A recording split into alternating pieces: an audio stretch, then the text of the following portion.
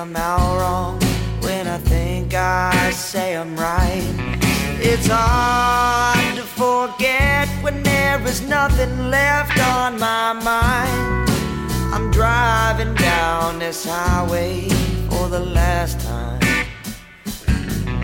I've tried to decide. All right, my friends. I am back from another amazing trip out to Nashville, Tennessee. I was lucky enough to catch up with a few great friends and even convinced a couple of them to hop on the podcast. So my guest today, you may know from my band Wish and the Well. He's one of my favorite songwriters and Americana fingerpickers.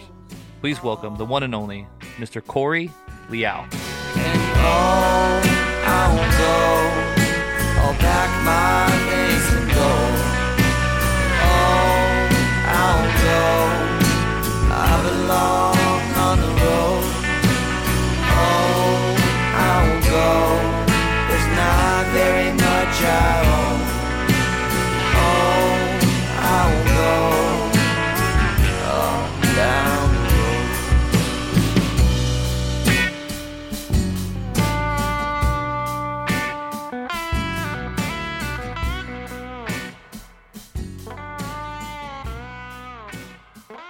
All right, sweet.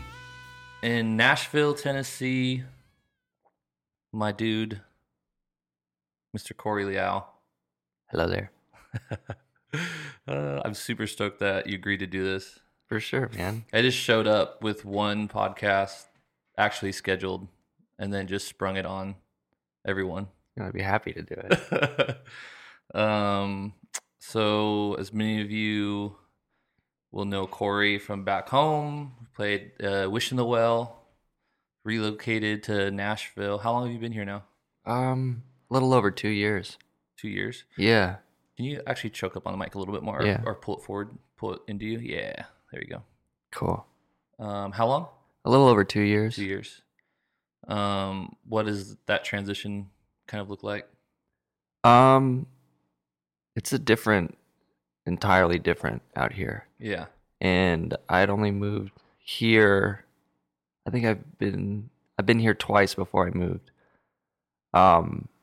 And coming from Southern California, it's completely different Yeah. cultural world than Yeah. the South, But it's been cool. I've been kind of feeling like a fish out of water in a sense Yeah. of having, basically starting over with everything. But it's been cool to have a ton of new experiences. Right. And just everything. I enjoy there's a lot of wilderness out here. It's pretty peaceful, a lot of lakes and rivers. Yeah.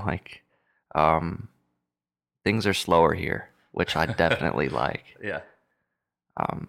The hustle in California is cool, but it was nice to, take a breather. Yeah. And you were saying last night you've been taking up fishing? Oh yeah. Yeah, this year really. Yeah. I went to Sportsman's one day, and I tried to find the oldest guy in the store. It was like, I don't know anything. Yeah. Can you help me out with a rod? And I'm like, what is like the bare minimum I need to have fun? Yeah. And he hooked me up. Well, what's funny too is you like find the old guy because you know that they're going to be the most graceful too. For sure. Because it's like you go find like some young he's gonna be like, oh god damn it. Yeah. I wanted the dude who's been fishing for 50 years. Yeah. It's like, all right, tried everything. Yeah. It's like, this is what you need to do to start off. How's that been working out? Pretty good. It was funny. It was like, I fished maybe a couple times growing up, but Yeah. I never accounted for what I was going to do after I caught the fish. I spent so much time trying to catch the fish, and then I caught it. I'm like, I don't even know what to do at this point. Oh, that's funny. Yeah, so I ended up catching this bass, and it was a pretty good one. Yeah. And yeah, it was just flopping on the dock because I didn't know what to do.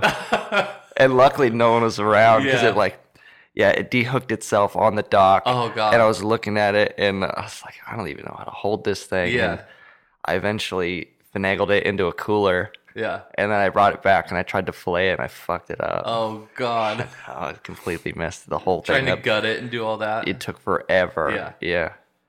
Fuck. Yeah. That's funny. Yeah. That is always the part. I mean, I guess for people who don't like fish all the time, it's like the whole other side of it Yeah. is because, I mean, when I fish, it's pretty far and few between when I'm actually catching anything. Right. And anytime I've been on a ocean fishing boat, it's usually only about an hour before I end up seasick and I can't fish anymore. Right. And you're probably with somebody who knows what they're doing too. Yeah.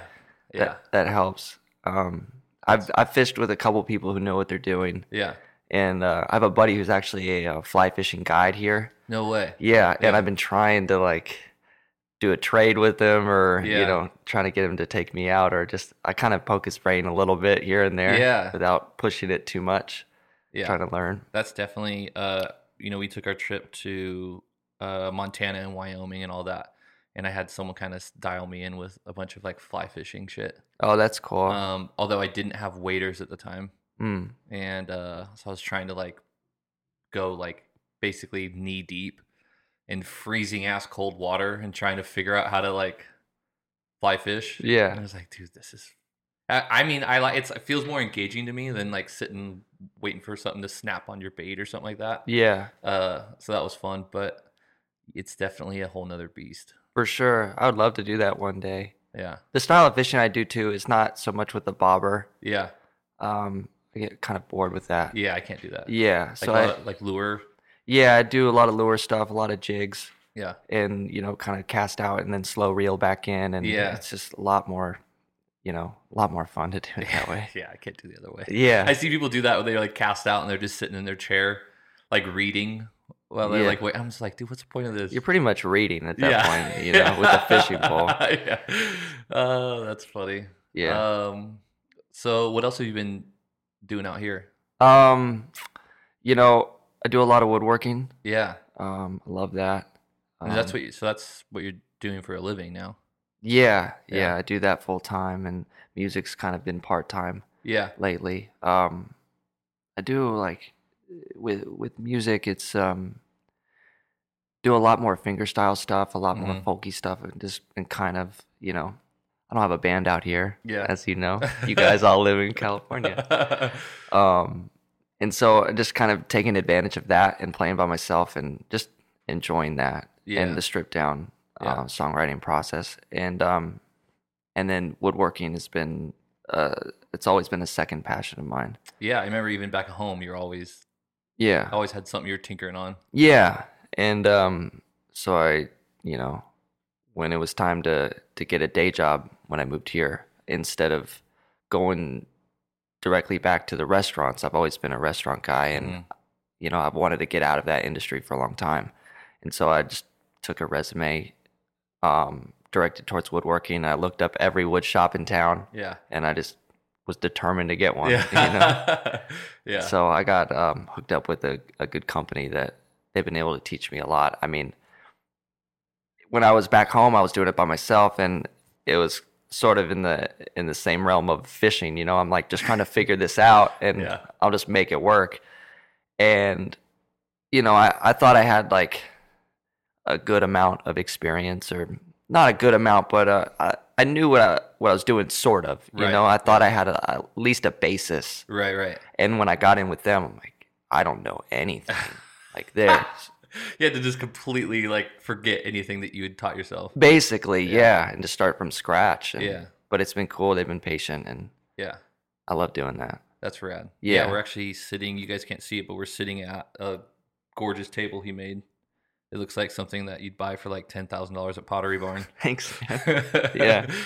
It's been cool. That's been a passion of mine. I mean, when we moved in here, we didn't really have anything, Yeah. and I wanted to make it. And That's rad. so, I mean, I did the coffee table, and even down to the spoons and spatulas over there. No way. Yeah. Jesus. Yeah. That's rad. Yeah. That's like one of those things too. That's such like a like that type of craft, and like learning that type of a trade Mhm. is like one of those things where it's like a lifetime. Like that business is never going away. Yeah. Like people are always going to need finished woodworking and designer woodwork kind of stuff. Yeah, for sure. And it's to me it's sort of like a different side of the creative coin. Yeah. You know, it's it's still things that I get a lot of fulfillment out of. You know, Yeah. just like music provides me. It's like this wood stuff is like equally fulfilling. It's Yeah. cool. That's yeah. I mean, to be able to envision something, and then I mean, I guess in like anything else, like honing in the craft of being able to execute it, Yeah, start to finish. Do you have any like thoughts of branching out and doing it like on your own? definitely. Yeah. I mean, this whole time I've been with this company, I'm very grateful for them, but it's never been a permanent thing for Yeah. me. It's always just been a learning process, and I'm trying to learn the business Yeah. and then figure out how I can take maybe their model or maybe branch off into something a little bit different Right. and do it on my own. Kind of pinpoint it into the aspects of it that you like the most. Yeah, exactly. Kind of, or that you find yourself the most efficient at and all of those things. Yeah. Interesting. Yeah. Yeah, That's so cool. yeah, so there's 4 different owners and they each have a different sort of specialty. Mm-hmm. I've been trying to learn from all of them and just do the best I can while I'm there and Yeah. then, but just kind of know. So what is it that you guys mostly do there? Mostly do custom cabinetry and some furniture, Yeah. but it's mostly we'll do full houses like Yeah. bathroom vanities to full kitchens to anything, doors and mantles and Yeah. everything, but it's all very custom and um it's and they specialize in the high end stuff too, Yeah. which is cool. I was trying to. You mentioned that you guys had done like a few different like big artists like houses and stuff like that, where you guys were going in and kind of redoing their whole. Was it all new build? Like their homes were? Is it like, or are you going in and replacing stuff that had been? For those jobs, yeah, it was new build. We mostly do new build. Okay. And it'll be anything from like a 8,000 square foot house to a 30,000 square foot house. Yeah. But we do sometimes where we have to work with existing walls or whatever, existing cabinetry and Yeah. and aesthetic. Mhm. And so that part's really cool too, to take something that's already finished and then try to match it perfectly Right. from Yeah. something unrelated. Yeah. Wow. That's yeah. I Yeah. remember I was doing woodworking for a while. Not like super high end, but like, I mean, San Diego, like a lot of the stuff we were doing were pretty significant homes Mm-hmm. and stuff, and it would always be the part that I hated was when we were trying to match a style. Yeah. They were very like picky on how they wanted it to be because it needed to match the rest of the house, or kind of, but they wanted it to be a newer version of it, but not have it stand out or not have it seem like it didn't fit. Right. And that part is way more challenging than just Than the going building, in. yeah. Yeah, just to build something new. Yeah, absolutely. That's a trip. And then, but since you've been out here, how's kind of like the music experience been? Like, because I know that, I mean, it's Nashville, so I think everyone's perception is that it's just like, obviously, it's like, oh, this is music mecca. Mm-hmm. But I know it's definitely a different world Yeah. out here. Kind of, how's that experience been? Yeah, it's a lot different. There's a lot of it's an industry town. Mm-hmm. So everybody's doing it, Hmm. But a lot of people they don't necessarily play live out here all the time. It's just sort of like a hub that they tour from.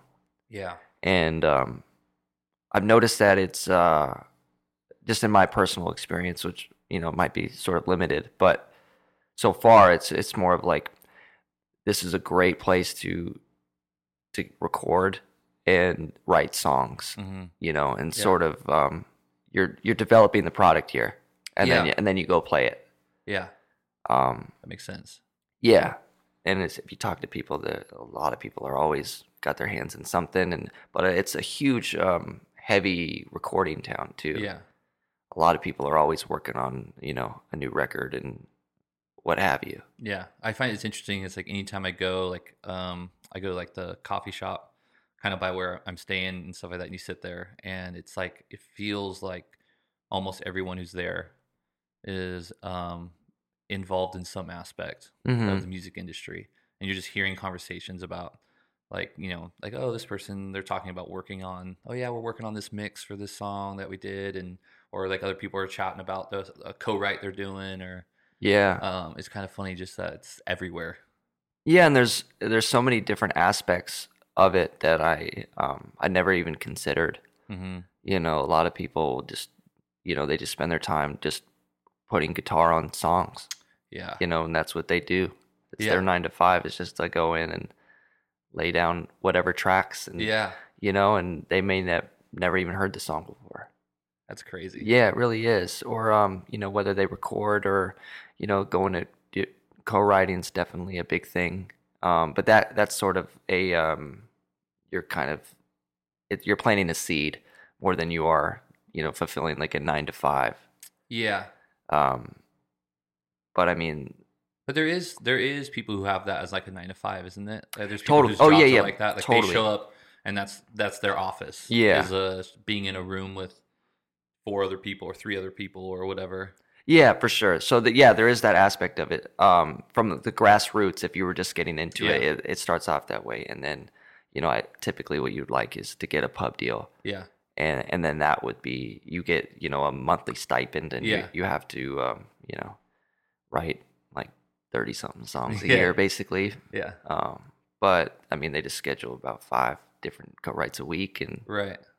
Hopefully something hits out of that. yeah, you kind of banking on the odds of that, right? Like Yeah. you'll write some duds and stuff like that, but there'll be some. Because you said you've done some co-writing kind of Mhm. stuff. How's your experience been with that? It's been cool. This is different. I think I feel like a lot of people outside of this industry are used to just writing on their own.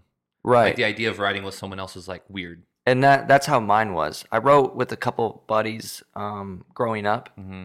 Every once in a while, I'll find a close friend Yeah. that we'll end up just driving with, but it was never planned. Yeah. And it was never something that I sought out. And so to do a co-write I had to step out completely of my comfort zone, because I haven't written anything with anybody else really, other than moving here.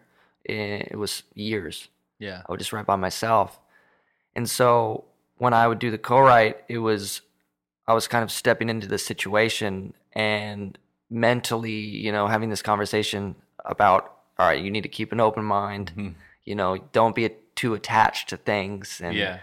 And just kind of like, you're the new kid. So like, why don't you just, say yes and just see what happens? Yeah. That sort of put me in a good mental state to do it, because it was really surprising of just how, sort of, I don't even know. It's so practiced for these Yeah. people, like go in and it's like no attachment to Yeah. it, and they're just pros. Yeah. It's less inspired, more function Totally. kind of. Yeah.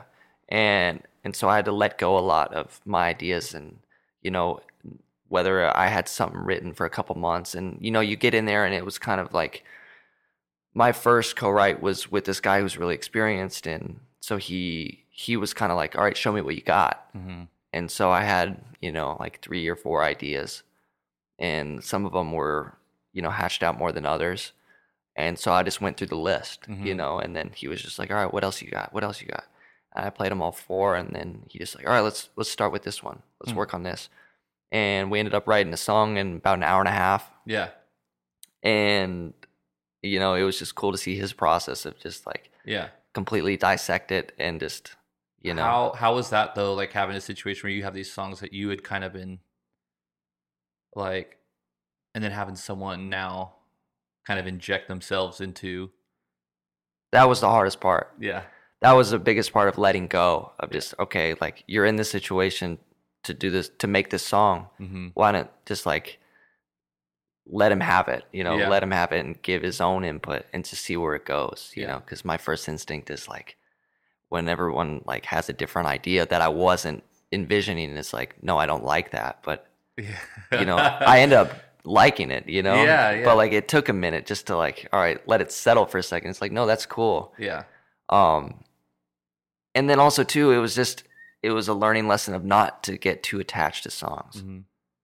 They don't like, that's part of, in their world especially, is just, putting out a lot of songs and then choosing later, Yeah. and just keep working on the next song instead of just, you know, Honing in on, yeah. yeah, the same, Yeah. 3 songs or whatever. Yeah. Yeah. I mean, it's funny is that with talking to different people who like, I feel like so many people I've worked with, like everyone seemingly has different processes Mm-hmm. when it comes to their writing thing. You have people who are like, when they come to do a record or something, they're like, they have 10 songs that they have just focused and grinded, and like these are their 10 songs. And you have Mm-hmm. people who go and they'll do it and they're like, I have 70 songs. Right. And you're like, let's figure it out between those. Yeah. Or like, I have these songs, these are the songs, Right. Um, I've always been in that ladder yeah. of just like, I would always just work on the 10 Yeah. and then just like, get all the details worked out and the Yeah. complete package, and it was more of like, you can kind of still do that, but just keep going, Yeah. Yeah. Yeah. It's interesting. Like, Hollander, who I work with a lot, she's just, I mean, she'll send me a song like seems like every day. Really? Yeah. Or at least an idea. Yeah. Yeah. And it's just always like, she's always filtering them out and just kind of flushing them out. And it's interesting because like she does that and you'll see them, like she might send one and then maybe like a few songs later, you'll see one that was reminiscent of the other one. But now that's it's just cool. she had this one idea and she let it go. And maybe she took from that idea and now it expanded into a different idea. And now it's a different song, Right. but based off of maybe a similar chord progression or maybe a melody that was there, but now she just kind of stole from that into this one. Mm-hmm. And it's kind of always flushing it out to kind of to see until all of a sudden you have one that's like, wow, I really, really like this one. Right. It's kind of an interesting approach. But, Yeah, that's yeah. cool. I feel like I heard somewhere about Tom Waits, Yeah. and he always compared songs to Jello molds. Jello molds. Yeah, he was just like, I just have these Jello molds, Yeah. and of different styles of songs. Yeah. And then he would, the way he would write, it was just like, basically, don't lose the flow. Yeah. Just write, and they're all placeholders. Yeah. Like you can go back and edit later. Absolutely. Yeah. It is funny too because there is a part of like the artist side that likes to romanticize like songwriting. Mm-hmm. And it's always like weird for me to talk about this because I'm not really a songwriter, but just in my experience in being around it enough, but it's like becomes a thing where it's like, like we talked about, like kind of like I have to be inspired by it. Like I have to have something hit me, and then it has to be something that like I have to have a connection with the words, like otherwise. Versus like I feel like kind of what you're talking about with practice that happens out here is it's more of just like it's like a muscle Mm-hmm. almost that they're just like, oh no, like we're just writing to get words on the paper. It doesn't really matter if you feel it or not. It's like it's just about getting it out, and Yeah. it's kind of a different. Yeah, it is different. And then, but at the same time, when they're, you're writing so much that the muscles exercise, Yeah. And so when something does happen, Now you got the muscle to Yeah. execute it. Yeah, for sure. Yeah. And so there's not like, I don't want to get the idea that every song is like, there's no passion Right. or connection to anything that songwriters are writing out here, but because that's not the case at Sure. Yeah. all. It's a mix of everything, Yeah. But yeah, a lot of times I found it was cool too.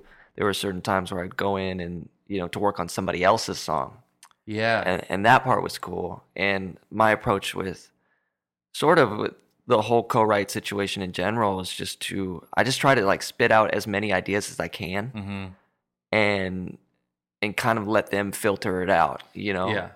and just kind of see. I'll just spit out like 5 different ideas, and 4 of them will be rejects, and they'll take that one, Yeah. and then we'll kind of see where the song is going a little bit, I just developed the idea. Yeah, and I'll end up shooting out like 30 something ideas of lines, Yeah. that are 29 are rejects or whatever. But Right. I'll just like, all right, let me just I'll keep like fanning the flame, Sure. Yeah.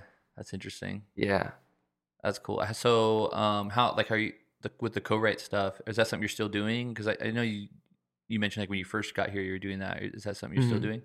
Occasionally. Yeah. Yeah, not all the time. Yeah. I've done a couple FaceTime Yeah. Yeah. co-writes. Oh yeah, because COVID, so it's like a different. Yeah, it's a little different. Yeah, it's like I have to remember that. Yeah, which What's is funny is like being at home. Like COVID's so in your. I mean, like obviously it's they have regulations and stuff here, but it is definitely different than home. yeah, Home, and yeah. and definitely with everyone's got a different comfort level with the Yeah, thing, you know. And yeah. so I try to respect that. Yeah. So I've done a couple of FaceTime deals, and it's a little different. You know, it's a little more challenging for me. I think it's really cool because then you know you could potentially do co-writes with anywhere, In the world. yeah, Yeah. anybody. And for me, I get a little distracted, you know, when the person's on the screen for, you know, I'm sitting there for a couple hours with this person on the Yeah. screen, you know, and trying to write, and I'm in, you know, the comforts of wherever, Yeah. you know, and I see that laundry's over there, and you know what I mean? Yeah. Versus I would go into, when I would do them before, I would go into a publishing house. And so it was a room dedicated Right. to the task, you know? Yeah. It's like the idea of like people who have like struggled just working at home. Yeah, You which know, is because of definitely that me. stuff. Yeah. Oh, I'm the same way. I have a Yeah. hard I see the dishes, and I see the bed needs to Yeah. be made, and Yeah. then yeah, for me it's like I'll you know, create that do list that doesn't need to be done Yeah. just to avoid writing, Yeah. you know. Yeah. So silly. Oh, that's funny. Dang. But well, speaking of like the music stuff, I'd love to like hear about like your growing up and like finding your way into music, because I know that you kind of went through a series of different kind of musical endeavors. Yeah. You know, playing with Graham and stuff like that back in the day. Yeah. Yeah. Yeah, even before that, I was about 12, and I don't even know what inspired me to want to get a guitar. I think a friend, maybe a classmate or something. Yeah. And I just showed up, told my parents one day, I was like, I want to get a guitar. I'm like, really? Yeah, we need to get a guitar. You know, so yeah, I just kind of always just dove headfirst into things, and Yeah. you know, we ended up getting this little classical guitar and started learning. And it's funny because I grew up with Dylan Casey, Mm-hmm. and I've known him since the 6th grade, and I started guitar right before he did, Yeah. and so it was cool. Like we kind of learned at the same time, and I would show him, you know, a thing or two Yeah. in the beginning, Yeah. and then like, man, he just quickly surpassed me. Like he's on another world, you know. Yeah. But yeah, it was right around that time, and then and actually the first real band I was in with Graham was with Dylan as No well. way. Yeah, and Yeah. he was in the early stages of it. No way. Yeah, so we ended up writing our first song together, Yeah. the three of us sitting at Dylan's house. Huh. And then Dylan, you know, he was doing other musical stuff, and it ended up just being Graham and I. Mm-hmm. But yeah, we played punk rock music for years, and during that time, high school, it was just like I thought I was gonna play punk rock forever. You know, I was just like, Yeah. go fast, you Yeah. know.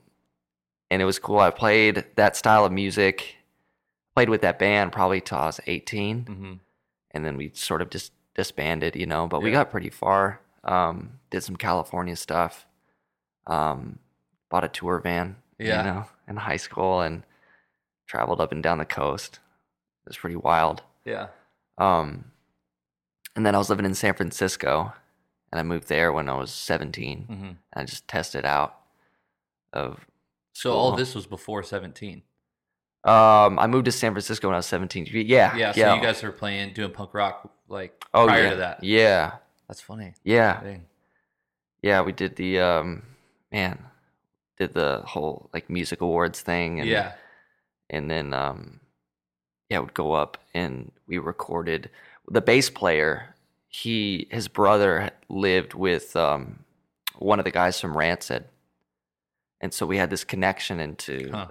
that punk rock world. Yeah. And so we and back then, like, man, I think all of us just idolized those guys, and they were definitely a direct influence on us, and so we had that connection. So we would go and we finished a record up in the Bay Area, and it was this wild place that through that bass player's brother, he knew a guy who was an engineer at this place called it was the Recording Plant, and it was where like the Rolling Stones did stuff, like Rick James did stuff, and like Metallica spent a year in there, and then they lifted the ceiling or something. It was a wild place.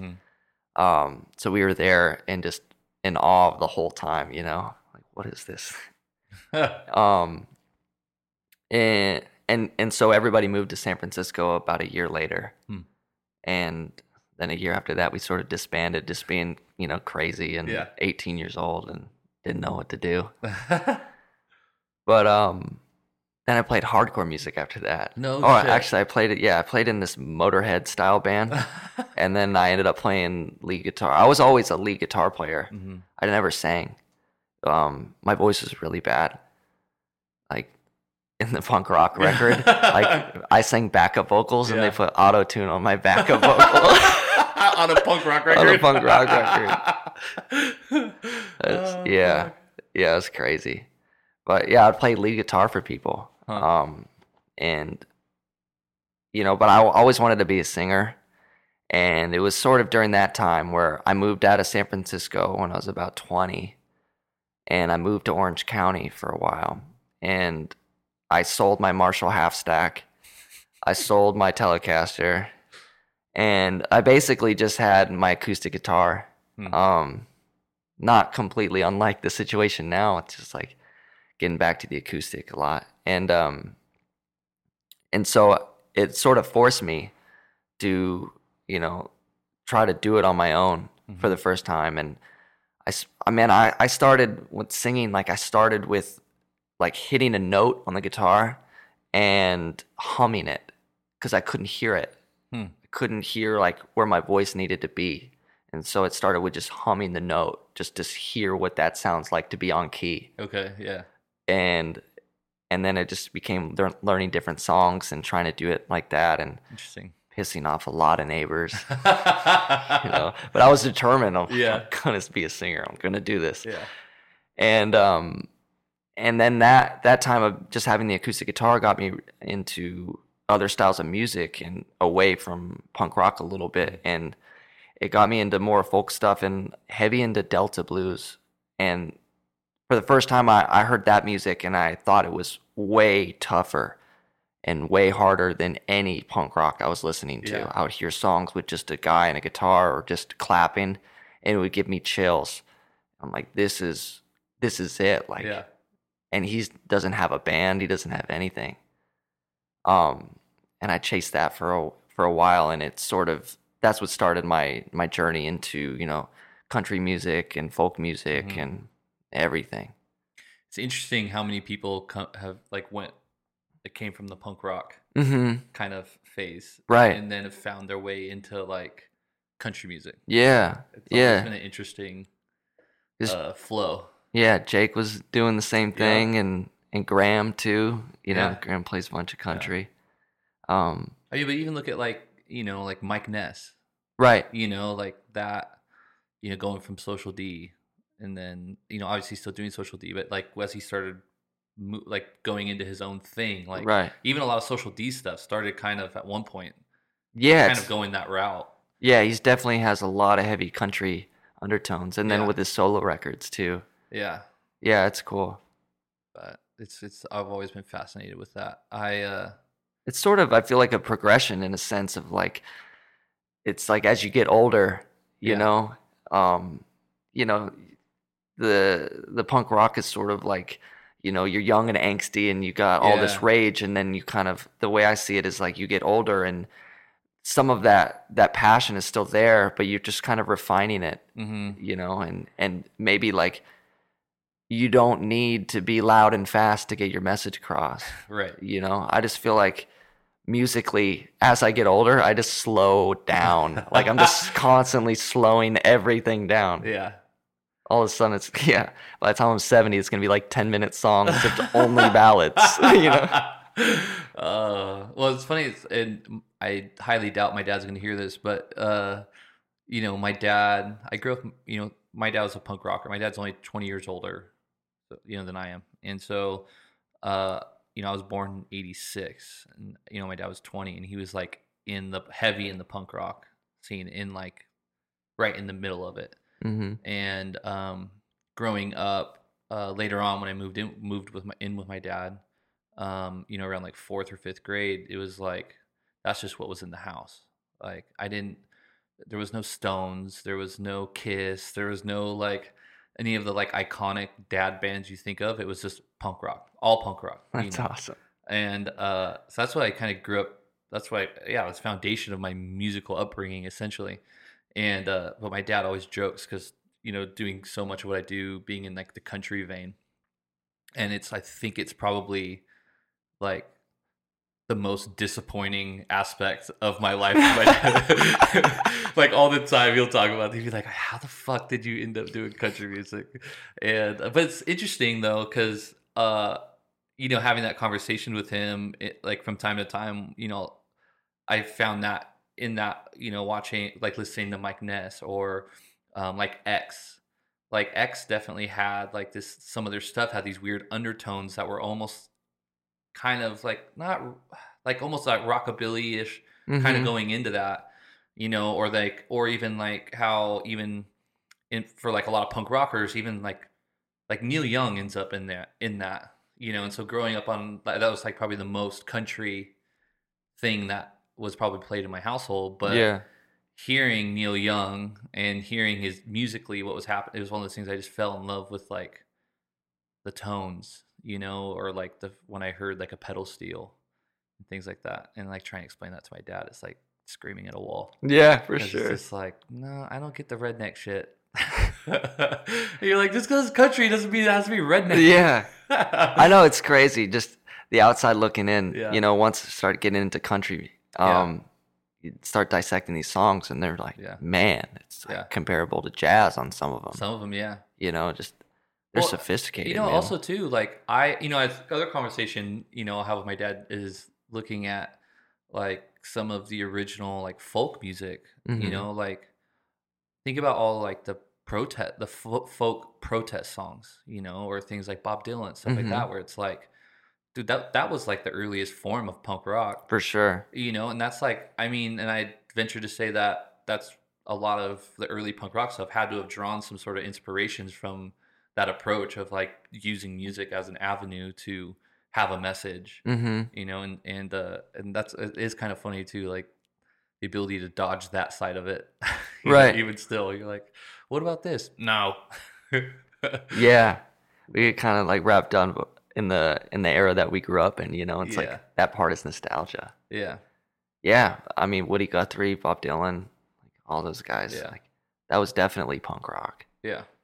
But even the punk rock, with X, like they have some rad melodies, like it's not just like hammering away. Right.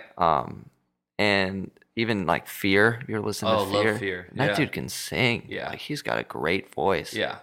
A bunch of that stuff, man. I was like, the other day I was listening to Firehose, stuff like that. And it's like, a bunch of those where they have like really rad like melodies and things that are happening that are like beyond what like the traditional hardcore in your face, just screaming and barely being able to play your instruments. And but what's funny is X is the reason why I even think I wanted to play music. Really? Like I think like there's people that are, it's not an abnormal thing, but I think as a kid, like there is a dynamic between like people who like, as you were listening to music, it just like did something extra for you. Like I had friends who like music they didn't care anything. They could just listen to the radio. Like they didn't really give a shit, but music was always something that like there was a bond in like listening to music. I would listen to music intentionally and was very in tune with what it would do to me emotionally, things like that. So I was really connected listening to music. But I remember in particular X, their record Live at the Whiskey A Go Go. And John Doe comes out in the very beginning of that, and it's like, "Welcome to the beautiful Sunset Strip in Hollywood, California, at the Whiskey A Go Go." And then you just hear the crowd go ape shit, and then the drums kick in, and they fire in. And I remember, like, I just got chills thinking about it. I remember so distinctly in that moment, and I was like, "That's what I want to do. Like, that's what I fucking want to do." And it was right around then that my dad had also like showed up with like a drum set from, I don't know, like a friend or something, or a neighborhood person or something like that, and I was like, oh my god, like that was like all I wanted to do from that moment on. Really? Yeah, and what was cool is that much later, I had this band Goodnight Ravenswood, and we were playing, and we got hit up to go play the Whiskey A Go Go. Rad. And I remember loading in, and like I was, got there early and was setting my drums up there, and I was just remembering that moment of just being like, oh my god, like I can't believe I'm actually like. And granted, the Whiskey A Go Go, in recent history isn't what it was then, but still, it was just that thing of just being like, this is like that's what I said I wanted to do, and like to be able to be there. And like I remember, like that show, it was like the funnest, like one of the highlights, because it was like that's what I dreamed to do. Yeah. And yeah, but so it's anytime I hear that record, it's always like that for me. It has just like a pivotal, that's cool, iconic kind of record for me. You have any desire to do punk rock? Not really. That faded.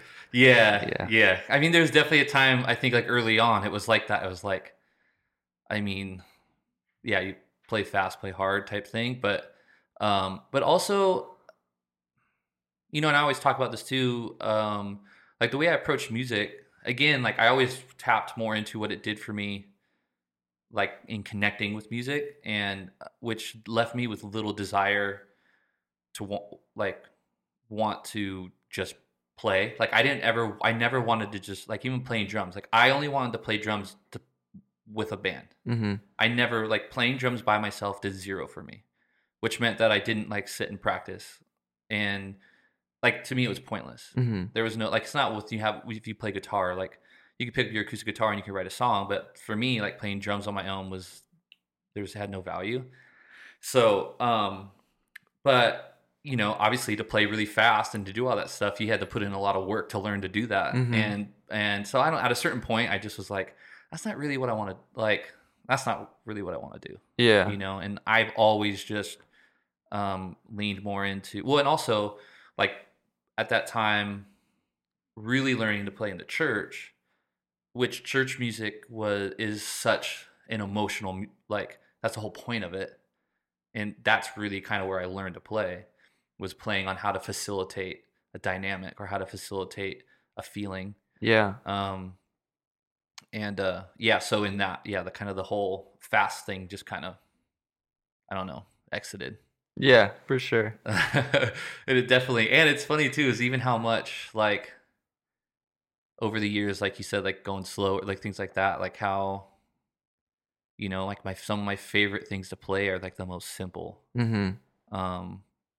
But because they invoke such a pivotal feeling in certain songs. Yeah. And just being able to have a 4 on the floor thing, and if it's done right on the right song, it can be the most powerful thing. Right. When it takes a little skill. Yeah. But it's more the feeling, being able to sit in it and make that feel a certain way. What's funny is that when I was younger, I would get so bored with, the simple beat and the 3 chords or whatever. And now I just, relish in it. I just love it.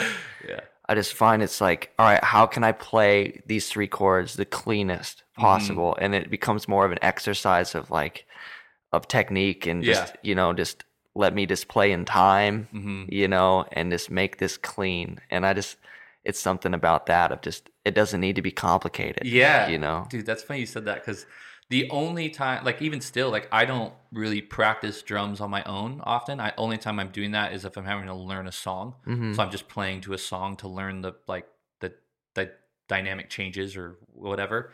But the only time that I really do with that is something similar, like where I'll sit and I'm not playing, I'm like I'm hitting a drum a certain way or a cymbal, and I'll sit there for like it will seem like hours, and I'll like hit it with like a different part of the stick and a different thing, and like try to like hone in like, okay, where, like, how do I get this sound? How do I get like, and so that way I can use it later to go, okay, I know exactly how to hit that spot to get it, have that thing, or like, even like the snare drum, I would do that where I'd be like, okay, like how low can I get the stick so that way it'll barely hit the rim, and it'll have like this really, stupid stuff like that. Yeah. Instead of learning like rudiments or something, I'm just like, how can I get it to have that one tone? So that way that beat, that slow ballad 6/8 or whatever thing, but that one snare hit's just going to have the perfect attack, or whatever, it's getting nerd out on that. Yeah. And you have a great kit too. I've always loved your sound of like your snare sounds and your hi-hats, just having the giant hi-hats. It's the best. Yeah. Just smacking the ride, instead of like played so many gigs with you where you just no crash at all. I'm just gonna smack the shit out of the ride and make it work. Yeah, well, sometimes I play that big, huge, like 26-inch Istanbul, and it would be like that. But I loved it because people, especially show up for a gig, and like the sound guy or something like that would be looking at that thing, and he'd be like, "Oh God, like what is this guy? Like this is gonna be a fucking nightmare." Yeah. And then but it's like if you're not beating the shit out of it, Totally. But it would be that thing because I was like, the way I would look at it was I'd look at this huge cymbal and I'd be like, dude, look at all this real estate. And because everywhere you hit is going to have a different sound. Yeah, that's true. So it'd be like, okay, I'm going to show up with 2 cymbals. Well, I got to make sure that like, if I'm going to do that, at least I'm going to have something that's versatile. So it's like, I can hit it a half dozen different ways. Yeah, you don't need to bring 50 cymbals to the kit. Yeah, but also I just don't like carrying a bunch more shit. Yeah, it's like slowly. That's the other part too. Like playing drums, you start off like with like all these toms and all these cymbals, and over time you start like slowly like, okay, how can I do less? Yeah, can I do less? I remember even at one point in time we were doing stuff, and I think I showed up and I was just like kick, floor tom, and like maybe like one cymbal. We did something for like something mellower. I know it was like one of those things like, can I get away with doing this all the time? Yeah. I mean, we did tons of shows where it was just even hi-hat and snare. Yeah. And it's like, all right, what can you do with just this? Yeah. Yeah. I feel like that my whole life of like, all right, how can I just do less? Like, how can I just have less and like make more with less and with everything? I used to drag around the big Bassman. Yeah. And I got rid of that thing. I just saw that. It's like now I'm just all about, it's like I'll show up to the gig with just the acoustic and plug into the PA, and it's like way less to carry. The pickup in there sounds great. Like quit messing with it. You don't need all this extra stuff.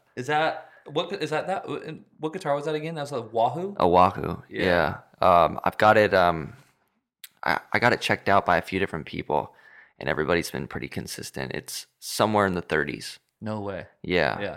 And you actually had a pretty funny story with that guitar. Yeah. So there was this place called Buffalo Brothers in Carlsbad. That was what was it, an old the building was in like an old chicken manufacturing place or something like that.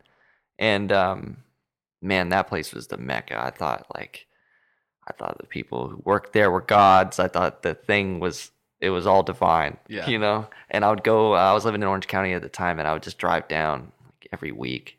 And that was one of the guitars in there.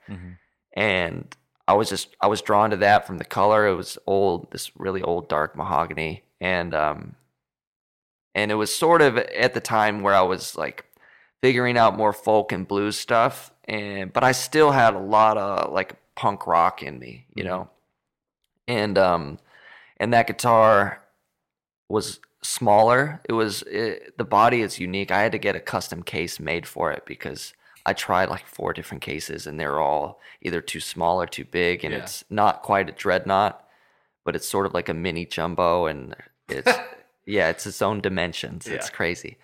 And but so it was sort of smaller than more traditional dreadnought style guitars, but at the same time it was loud.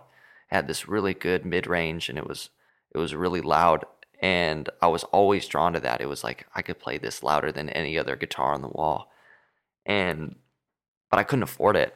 I think at the time it was like, I don't know, it was under 1,000, but it was like closer to $1,000, you know. Yeah. And so I sat there and I played it, and I played it for years in the store. And at that time, you know, Buffalo Brothers had this policy: if you bought a guitar there, they would take it back as an upgrade and give you, you know, full value or whatever. And so I had this this Taylor Big Baby, and that I played all the time, that I got there. Oh, no way. Yeah, and so I was going to use that, and right before that happened, I had a friend who was moving and gave me her guitar, and was like, "This thing is broken." It was another Big Baby, and really all it needed was this little $2 plastic saddle piece. Oh God. And it played perfectly. But I took the guitar, you know, like I'll figure something out, and then, you know, I fixed it up, and I brought both of those guitars in, and I'm like, "Come on, man, like let's make a deal." Like you've been seeing me here for years. Yeah. And I was like, "I've been playing this guitar for 2 years. Like, can we make some sort of a deal?" And he worked with me. I traded both those in and gave him a couple $100 or whatever, and I was able to take it. And the thing about that one is, it's got no truss rod in it, and so the neck is really fat, and the actions, like, it plays really well for not having the truss rod, but you know, it's not as dialed in as a new Taylor or Martin or anything like that. Yeah.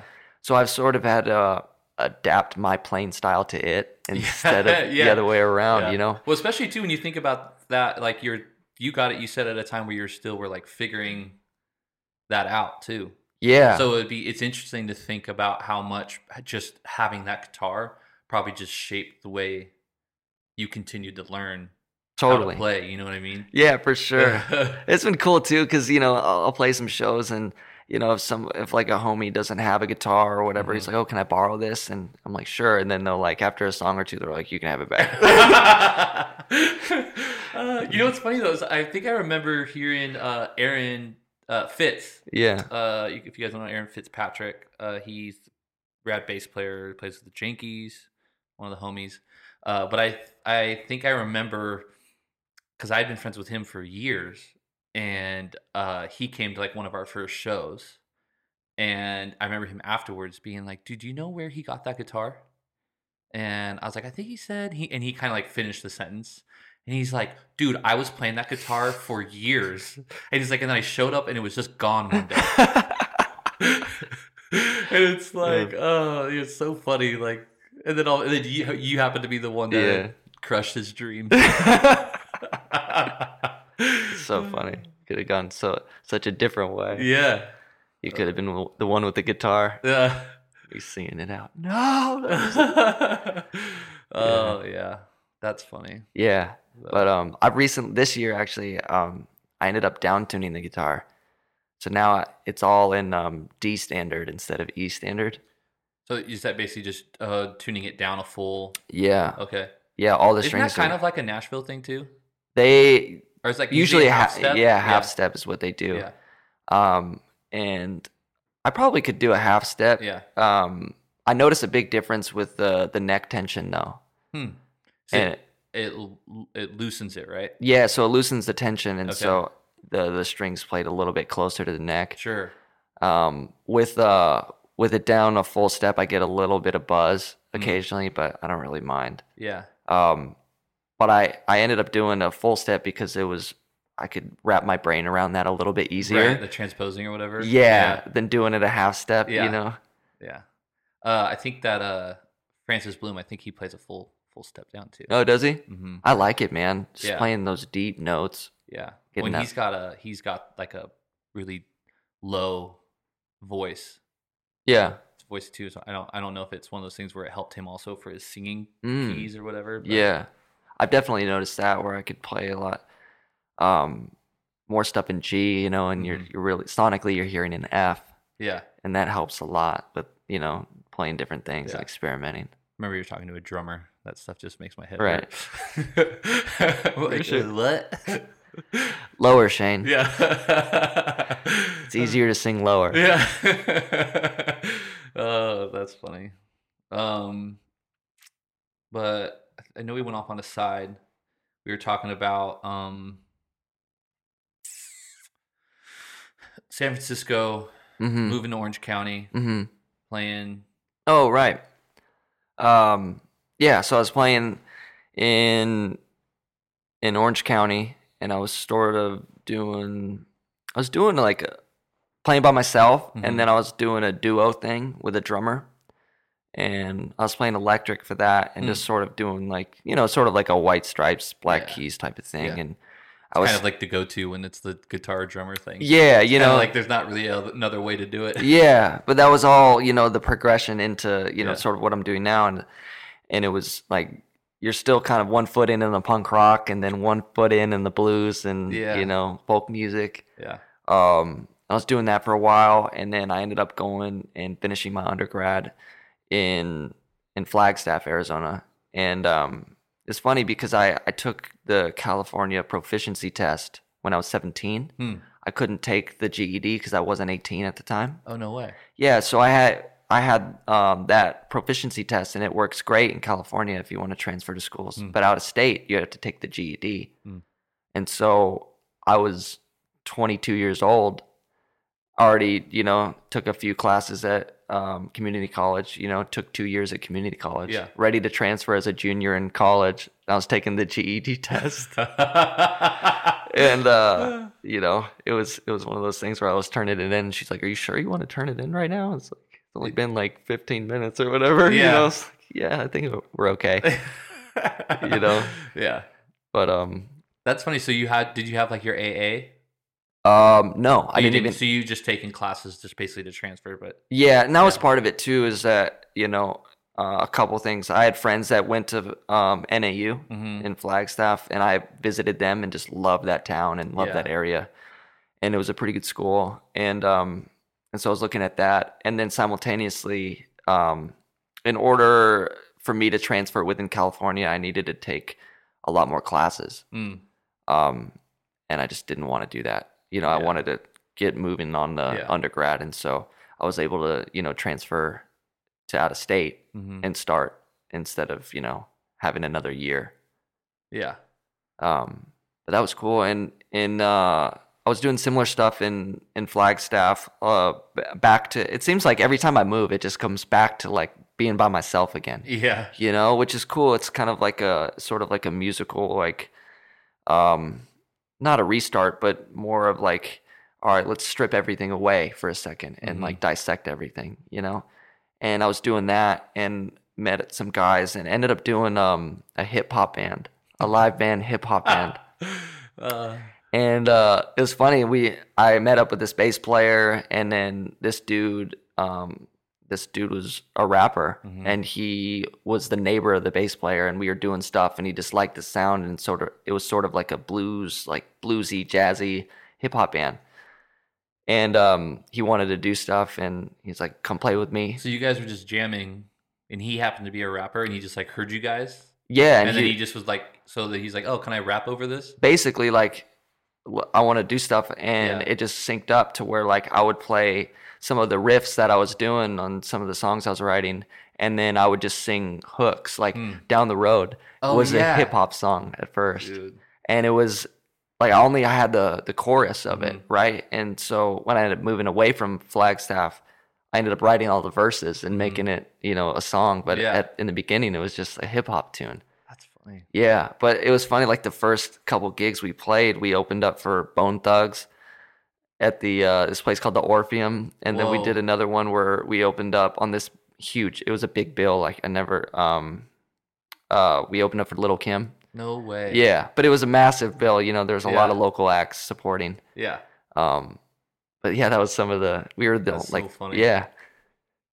Well, it's funny too. Is actually when you think about how that works, because how much of hip hop like dives into samples Mhm. of like old shit, and so it's funny that like if you're playing the way you can play things that lean into some of the old blues riffs and things like that. And it's like essentially it's almost like being like a live sample, Right. you know, because it's like the music behind it is kind of has this old style, you know, and then just adding that element over it. For sure. And I mean, it was completely new to me. Yeah. I mean, I had no idea about, you know, other live hip hop bands. Yeah. Like the Roots, and I've never listened to the Roots at that point. I had no idea.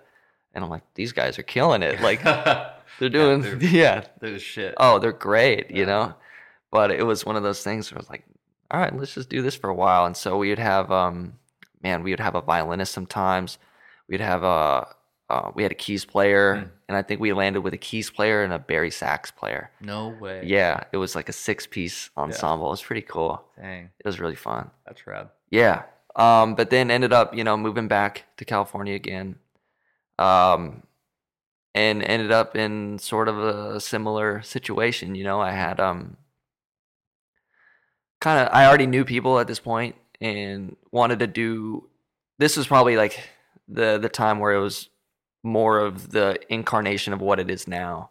You know, of the band with the pedal steel guitar player style. And I was playing with some guys in San Clemente and did like a little EP, 4 songs, and it was just lap steel, guitar, bass, and drums. And we were recorded with this dude, this old Jamaican bass player named Foley Fullwood. And I mean, that dude, like, he used to play with Peter Tosh and Bob Marley. Yeah. But mostly he was Peter Tosh's bass player. No way. Yeah. And that guy had like amazing stories. And he had just this home studio set up in San Clemente. And so we recorded there and just learned a lot from him. Was that the Jefferson, Washington? Yeah. Yeah. Yeah, it was cool. And so I did that, and I would play at a cafe in Leucadia for a while. And that's when Dylan and I started playing again together. And those days were really fun, man. Like, I was hustling gigs in San Diego and just didn't know anybody. So I'd play for like a sandwich, you know, like just give me a sandwich. And that place was the best because it was on a Sunday morning from like 9:30. The time was like, could be whatever I wanted it to be. So I did it from about 9:30 to 11:30. Was that at Papagayo? No, that was Cafe Ipe or okay. Coffee. Okay, whatever, yeah. whatever one they are now. Yeah. But it was right there on that patio, and they would give me, you know, coffee and donuts in the morning, and then a sandwich when I got done. Oh, you're like, perfect. I'm like, this is great. This is 2 of my meals for the day. Yeah. And I just played for tips and just sold that EP out of a trunk. You know, I did that and I played every Sunday probably for a good 1.5 or 2 years before they stopped doing music on the patio. Huh. And it started with just me for a while, and then, you know, Dylan came by, and then, you know, he asked if he could play. I'm like, yeah, anybody, you know, and then we got Trevor playing bass. So we ended up, you know, finishing it out with doing a trio. Yeah. That was still one of my favorite gigs in San Diego. That's funny. Yeah. Those are cool. Yeah, but I would hit up I had a list. I'm a list maker, really. And I'll just make, with that, I just made like, I probably got rejected by like 95 out of 100 people. Yeah. And I would just make a list of every venue in San Diego and hit them all up. I just did that until I got booked.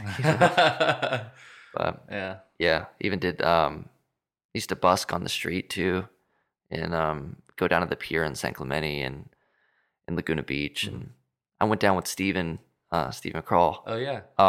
We'd go downtown, just be me and him, and I'd play guitar and he'd play banjo. Yeah. And I mean, if anybody has never busked before, I recommend it because it's like it forces you into that situation where like you're playing for people that not only don't know who you are, but don't want to see you play. Yeah. People who are not around, they're not there to be around music. Yeah, you're infiltrating their their agenda of whatever it is they're trying to get done in that moment. Right. Yeah, you're definitely an inconvenience for these people. And so like if you can captivate anybody, you know, that's a victory. Yeah, that's a great exercise. Yeah, for sure. It's like one of those later on, when you're at a place where people are there to see you, how much easier is it to engage in that when you're like, well, at least I know these people here are here for me. Yeah, right. It makes it so much easier. Yeah, that was a great place. We'd go and play some, some stuff we were working on, and that also is a great time to do that because people are walking by, so you could play the same song almost over and over again to a different audience. Yeah. And so you can really practice all this new stuff, and it's not you're not driving anybody crazy with that. Right. Yeah. That's rad. How long was that before? Because I know that I got tied in with y'all on my birthday. Yeah. I remember I had invited Steven over. We were having like a little birthday to put together thing that Megan had put together, and he's like, hey, I got a buddy that I've been doing music stuff. Like, is it cool if he comes over too? I'm like, yeah. Yeah, that was a trip. I think Nathan James was playing. Yeah, we had Megan had hired Nathan James to play, and then like I can't remember. Did I like set my drums up outside or something like that? I was just playing with them, or I can't remember. Yeah, you I played think something like that. It was kind of awkward because it was like in our backyard, and then like everyone made me set my drums up, and I'm like, this is weird. Oh, that was cool. Yeah, that was right around that time. Yeah. 'Cause I would talk to Steven about starting something, and then he said he knew you, and I'm like, all right, let's meet this dude, And then, man, yeah, because Trevor was early on too, and then Dylan. Yep. Yeah, so I was already playing with them. I already knew Steven, and I knew Trevor. Right. Yeah, and then we played in my living room. Yeah. Yeah, I remember in that first practice, I'm like, all right, this is cool. Yeah, that was super fun. Yeah. Yeah, that was right around all that same time. Mm-hmm. Right when I think I was still doing the Coffee gig with Trevor and Dylan. Well, also, I think it was one of those things too where you guys had already booked a gig. Like when I came, oh right, yeah, you guys had booked a gig at like what was that place called? Peabody's. And you're like, hey, we got this gig at Peabody's, but I'd love to do it with a full band. And then and I remember you like sent me the music, and I was like, oh, this is cool. Like this sounds fun. Yeah, so it was like one of those you had to like hustle to learn these songs. I think it was that week. Yeah. Yeah, it was cool. I mean, not Steven, but Trevor and Dylan already knew it, but you and Steven didn't know anything. Yeah. I think we did one rehearsal maybe, and we're just gonna go do this. Yeah. Yeah. But I mean, from that first rehearsal, it was like when you and Steven got in there, it was like exactly how it was supposed to be. It was like how I heard it in my head. Yeah. And I was playing with Trevor and Dylan, and like it's cool to play it that way. And then I heard this live band version, and then when you guys sat in, I'm like, this is exactly what I was imagining, you know? So it was pretty rad. But yeah, that was a interesting gig. It was. Well, because I think we did that. I mean, I think we did one more because we did that, and they're like, hey, like they want, like we're gonna try and book here again or something like that. And I think you're still doing it as Jefferson Washington at the time. Yeah, that was before Wish. Yeah, and then I can't remember how we ended up. I think we just started booking random things, and then you would decide, you're like, I want to transition this to be something else. Yeah, I always sort of hated that name.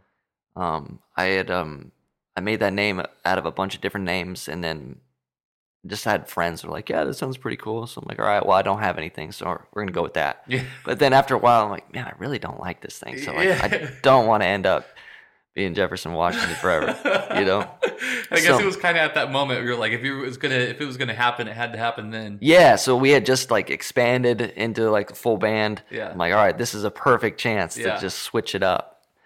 And so I remember you had thrown like, I don't know, you just kept texting me like a list of different names. I'm like, I saw that one, I was like, that's it. Yeah.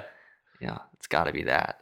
It was kind of funny too, Wish and the Well, and it was always like, oh, wishing well? Yeah, wishing well, wishing the well, wish you well. Yeah, the wishing well? Yeah. Yeah. No, you have to practice your pronunciation every time you tell somebody new. Super slow. Yeah. Oh, what's the name of your band? Wish and the Well. Yeah. Oh, okay, Wishing Well. I'm going to look it up. Yeah. Good luck.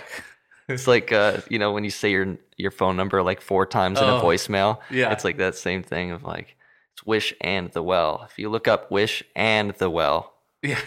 it's like, just Yeah. throwing it in. How many times? Yeah. Oh man. Well, we hit the ground running pretty hard. with Yeah. That was fun. That was really fun. Yeah, it definitely it felt like everything kind of evolved with that project in the most organic way. Yeah, we definitely I would say we weren't like we did a lot of rehearsals. We were definitely practice, but I wouldn't say we were a practice band by any means. Like Yeah.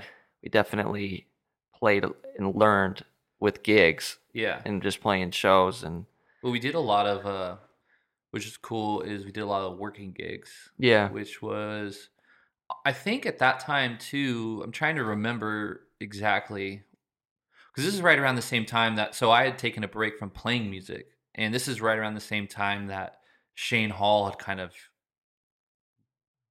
quote unquote, brought me out of retirement. Yeah. And so I just started playing a few gigs with him, and that was kind of the whole working gig was kind of new to me, because everything I was doing prior to that was like it's like, well, obviously prior to doing church gigs, and then it was like, these are bands, we have a show and this is our show and this is our set, and that's what we do. It wasn't like covers and it wasn't like this thing. And so I had started doing a little bit of these kind of working gigs slightly with Shane, and then when we started, we dove into being a band that had like, these are our songs, these are our sound, we have a set, and then but we also were like, let's also go do all these working gigs, which is cool, because that's where I feel like we really developed a sound Yeah. in that, because we were just hashing things out. Right. You We were know? forced into it. Yeah. And I mean, we played the first few of them. We're like, we do not have enough songs to fill this time. Yeah. So it's like, okay, another guitar solo, or like, Yeah, yeah. or like the first set didn't go so well. So Like, let's go back and redo those songs Yeah, in the third yeah, set and just hope that no one else was here. yeah, Yeah. But that was killer. We got to do some fun stuff. yeah, it was definitely Yeah. fun. And then what's cool is that I was thinking about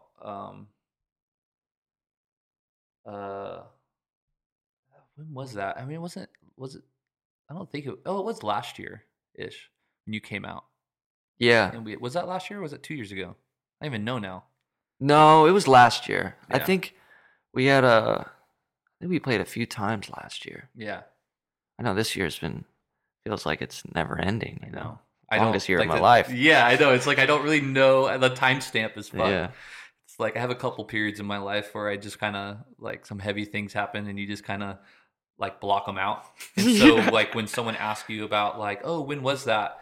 And you're trying to figure out, and you realize that you just blocked, like you skipped over 3 years. Right. So you're like, Yeah. so they're like, that can't be right. And you're like, yeah, I'm pretty sure. And then you're like, oh yeah, I forgot these 3 years that I just blocked out of my brain, Right. to forget. Like that doesn't work in a timeline. Yeah.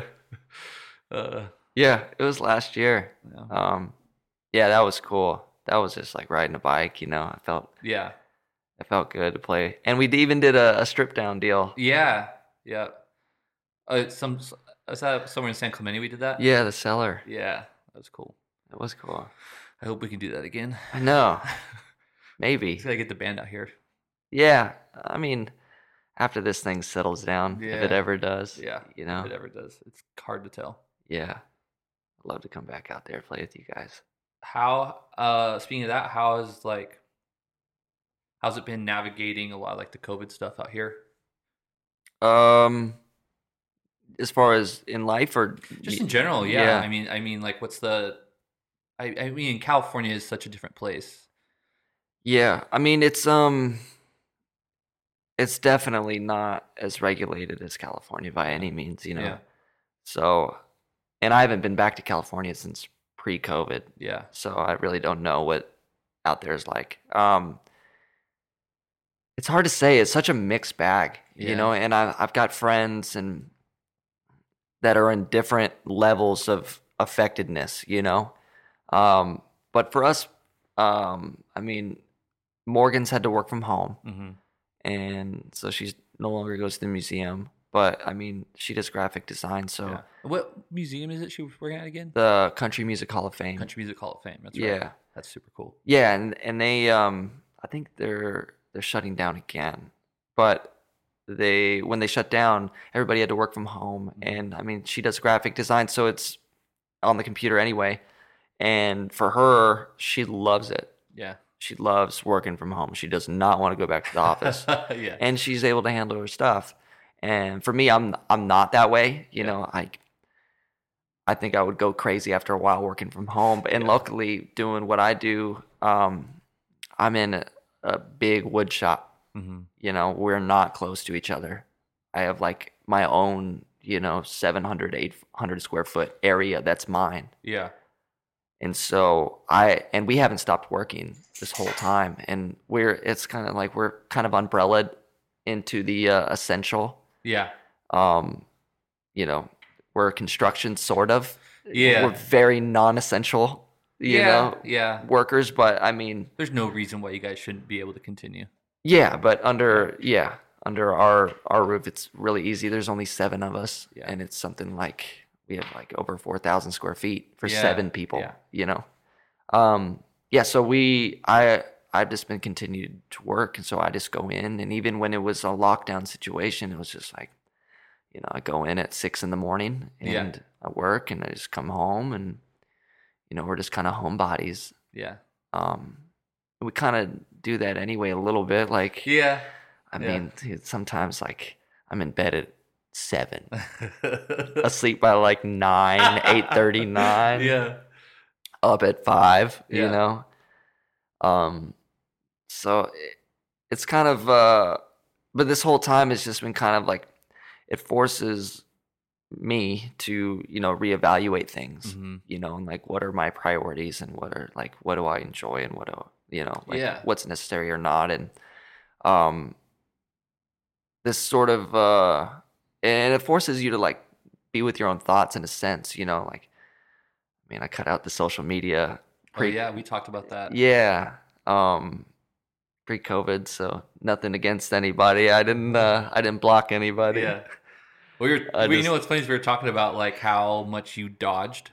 Yeah. Like between like COVID and all the other stuff that's been going on, it's like, dude, you just are like, it's like I can't even imagine how many things have been socially flying all over the place that you just are completely unaware of in the best of ways. Yeah, I'm pretty grateful for that. I really don't pay much attention to the news. Yeah. I feel like if it's,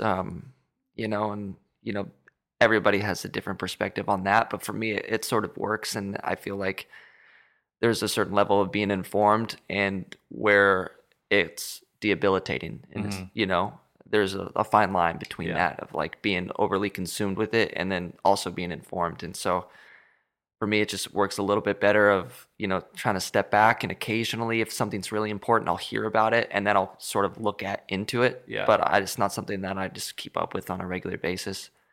And sort of that aspect of it, I feel like has sort of diluted the COVID aspect, because I'm not engaged on it online all the time. And so for me, you're just doing what you were doing anyway. Yeah, like I'm just living my life, and I've got to wear a mask and do all these things, but it's sort of ease the fear aspect of it because I'm not getting, force fed all this stuff about it. Right. So like I'm just going to work and it's fine, and I go home and it's fine. Yeah. And then I go out into, I've been gardening a lot. I've been like I made like 5 different garden beds out there. I've got, right now I've got onions and garlic. Got like 30 bulbs of each. No way. Yeah, I'll show you when we get done. And still have some kale and mint and all this stuff. That's rad. Yeah, but that part is, been sort of getting into these isolated activities that are, it's like a practice of, keeping my mental thoughts, being okay with just my thoughts, and fishing sort of like that too, where when I go fishing, I end up putting my pods in and listening to a podcast. Mm-hmm. But for a while, I try not to do that. I try to just, keep it in the car or just be out there with just my thoughts and just nature and engaged in it. yeah, and Yeah. be in that moment of like being okay with Yeah. like nothing, you know? And it's hard. It's a hard so practice, hard. man. But I Yeah. would say that, like, doing something like, taking yourself completely off social media just makes it that much easier. Yeah. Because there is something to be said that, like, like you even mentioned, when we talked yesterday, you're talking about like that when you first got rid of it, like first week of like grabbing your phone and like Mhm. why am I looking, like why am I opening my phone? Right. It's not like I got a text message or Yeah. something. It's just this thing. Yeah. And so even when like you're not looking at your phone, you're still your brain's still processing and engaging because you were just looking at your phone 10 minutes ago, and there's this and something that was happening there. I saw someone or I saw this thing, and I'm thinking about all these things that don't even pertain to what I'm doing or where I'm at. And so that the freedom that I'm sure that comes from not having those things kind of direct your kind of mental flow Mhm. is that you're just kind of, it's all about what is and isn't in front of you, or Right. what is directly in front of you in the moment. Right. And and I'm not so concerned with what everybody else is doing. Yeah. Like as much as people like online, for me it's like I am stoked for everybody, but at the same time like there's always that line of like, god damn it, like comparing yourself to other people. Yeah. That's really hard to navigate, Yeah. and for me it was sort of like I need to step out of that and just like just worry about what I'm doing, Yeah. and it makes it a lot easier when, especially now, given some time, it was like withdrawing from a drug, and there are aspects of it that I miss, Yeah. like being able to keep up to date with like homies like you and like Yeah. all the other guys playing music. Mhm. It would be awesome to see like what you guys are up to on a regular basis. Yeah. Like I miss that, Yeah. but I could always call you, like 100%. Yeah. you like we could just chat on the phone, you know what I Yeah. mean? And that aspect of it, or just like finding some information, I've found that without Instagram and Facebook, of like whether companies are doing promos or something like that, and it's really not that big of a deal, but there is a disconnect from certain being up to date with things. Yeah. But I'm completely willing to sacrifice all of that for just the well-being of just like being in this moment and just worrying about what's right in front of me. Yeah. That's great. A lot of respect for that. I wish I could. And I mean, it's nothing Yeah. against like Yeah. like if it works for other people, that's cool. Yeah. I just found like Well, it I was think- a user thing more Yeah. than it was anything else. Like Yeah. I didn't like the way it made me feel, Yeah. And I think there's a lot of science that supports that. Yeah. Like you mentioned it being like, it felt like it was a drug. I mean, there's a dopamine release Right. that happen. I mean, that's why these apps are designed the way they are. Yeah. They have teams of people that like that is their job, is to keep you engaging in it. Mhm. Like the development of like the like feature and those things, so that it pops up on your phone, and what that does to you when when I post this thing and so liked it and this person commented it, I wonder Yeah. how many likes, like all those things, like that's all done for a reason, and it's because of the way we're wired as humans. Right. And it's like that. I mean, it's very purposeful. Totally. In its ability to kind of control that. So not having to even have that be a thing is like, Yeah. but it's hard. Like, obviously that kind of goes into like different, where you're at currently for just like your general life choice of like the way you're wanting to live, Mhm. and like you said, like being someone who's mostly, I work and I go home and I have the freedom to do things I want to do, but a lot of what you're doing doesn't involve any need to be on a social media platform. Right. You know what I mean? Totally. It's And- but I was gonna say it's because it's hard, because in my head I think about that and I love that, and it's like it's so hard with like my wife and I, because like Megan, she struggles that too, and I go on and off sometimes. I have taken Facebook on and off of my phone, Mhm. where I have, because like owning a business, like social media is such an integral part of our business, and Right. in order for me to run my businesses properly, I need to be on social media. And so like trying to navigate the self-control of like, it's like harder, like how do I not take the drug that's on the table, Mhm. versus like I've just gotten rid of all the drugs, Right. that type of a thing. or limiting it to like, yeah. I only do it from this time. I only do drugs on the weekends, or whatever. Yeah.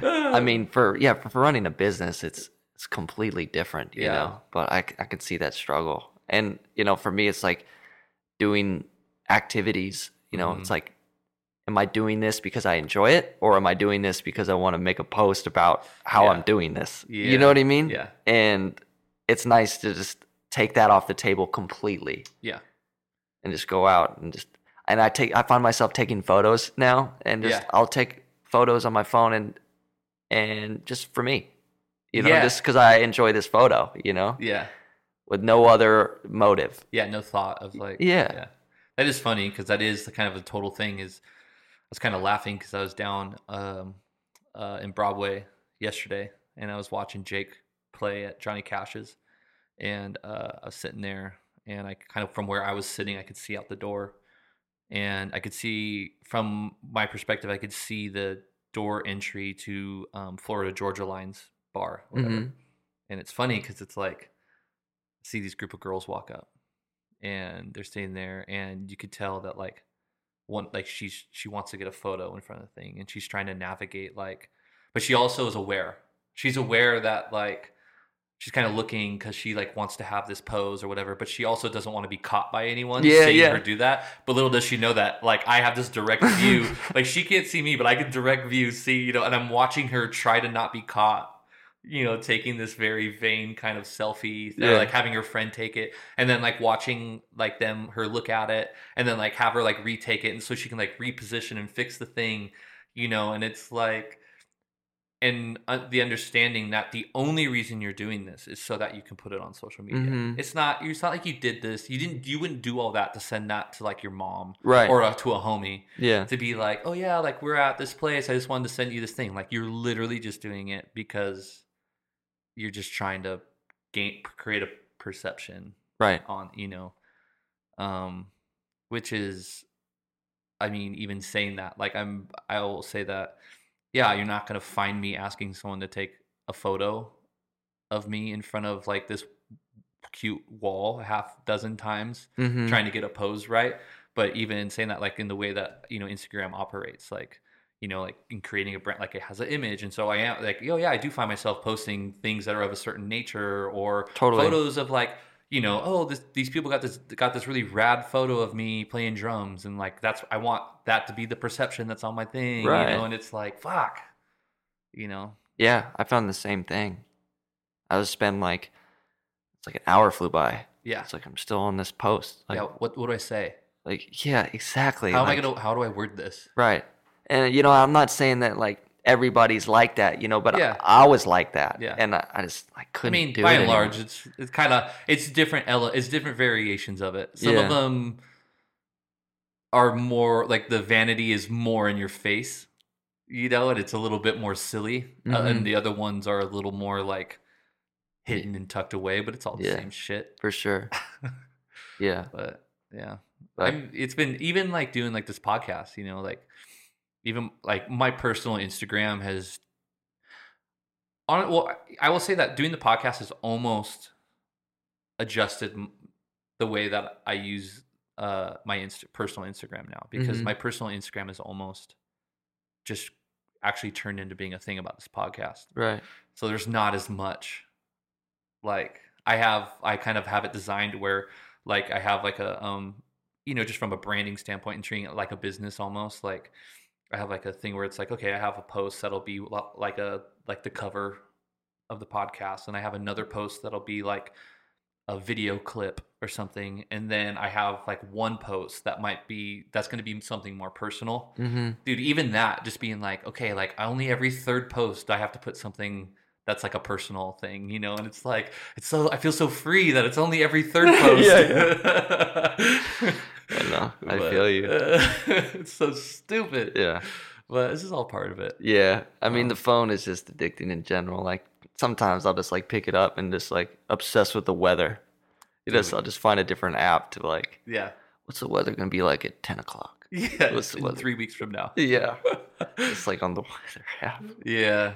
Dude, there's so many things, man. It's so like, I get so bummed. Like every week you'll get like the update, and it'll be like your screen time, Yeah.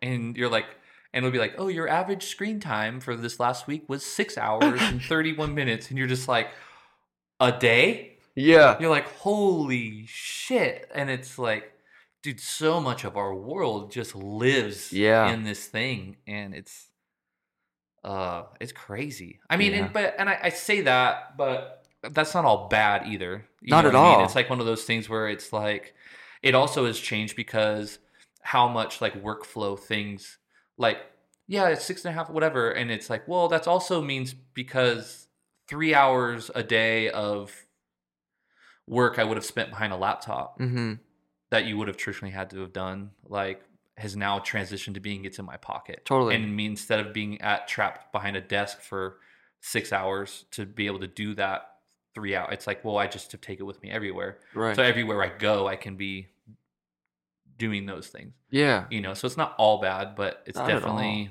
there's definitely a lot of it. Well, I mean, just the, you know, the ability to have all these different apps that do so many different much. things. Like, Yeah. It's so enabling. I mean, having the map function, Dude, where you're just like, you don't have to pull out. When we first did tours in that band with Graham, Misled Citizen, we pulled out paper maps and would like look at different routes through California and like trying to navigate Northern California, and just having that on your phone is in itself. Dude, even that, like routing, like, so even you mentioned that we used an app when we took our trip, basically like around the country, essentially, like, well, the whole western side of the country. We used a map that it basically is like, you put in like what are the places you want to go. So you just start listing off all the places, and you'll put what is the average gas mileage that your vehicle gets, okay, and how many hours do you want to drive a day. And so you put all the information in, you go boop, and it will basically route the entire trip. Really? And it'll tell you, okay, so in order to hit these spots, these are what you should do, and then it'll have marks at different spots to say this is where you should look for somewhere to stay, and then this is like somewhere in this area. Look for somewhere to stay here. Look for somewhere to stay there. And if you guys are listening to this and you're wondering, it's called The Dirt. It's specifically for like it has like a overlay for like BLM land. So cool. So you can put the overlay on, and you can see now, okay, well, here's where BLM land is. I can go stay or camp. And it has like integrated, all the campsites are basically, so you take an area and I can just zoom in and you can see all of the campsites in that area. And it'll have their own little profile, so you can go in and book right through there. And then once you'll basically save that spot. And so now it'll change that little dot where it says, oh, you should stay around here. It'll make it that spot. And it'll basically map you to that spot, and then it'll map you to the next spot.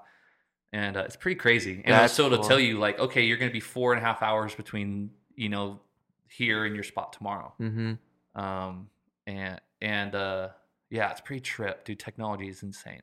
Yeah, it's wonderful. And I mean, just with social media too, I mean, it can create a very nice sense of community.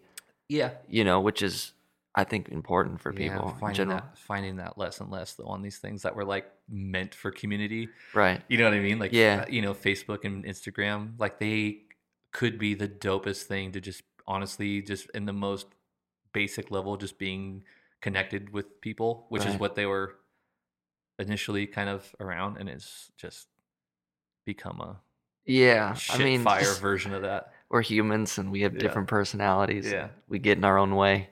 Yeah. Yeah. And I mean, it's like anything else. It's like attention arbitrage. It's like, again, it goes back to that thing. It's like attention and time is a commodity. And that's what's being sold, essentially, you know, on these things. I mean, in general, I find myself having this conversation, like an internal conversation with time, you know, and with everything, really. It's like, how much time do I want to allot for this particular thing? Or even down to like, how much time is this decision worth, you know? And if it's important, you know, maybe I need to spend a day on it. But like, if it's just deciding dinner, it's like, all right, I'm going to spend 5 minutes max deciding on what I'm going to eat for dinner. You know, like, this is not that important. You know what I mean? Yeah. And it's funny before I would break it down, it's like sometimes I'd get wrapped up and I was like, I spent half an hour, you know, deciding on something that's not important at all. and now I'm too hungry, and now I'm going to eat this shit thing when I probably was in a better mindset earlier to pick something that was going to be better. Yeah. I mean, yeah, it's so hard when you're hungry to figure it out. It all sounds good. Story of my life. Yeah. Yeah. Sure.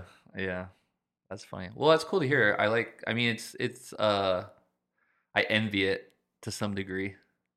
It's one of those where, like, even just talking about it, I think about, like, man, that sounds awesome. Yeah. There's no reason that, like, you know, me or people that are in my position where you still have to have some sort of viability on there, that you can't still make the effort to be more disciplined to control and create. Honestly, that's the other side of it too.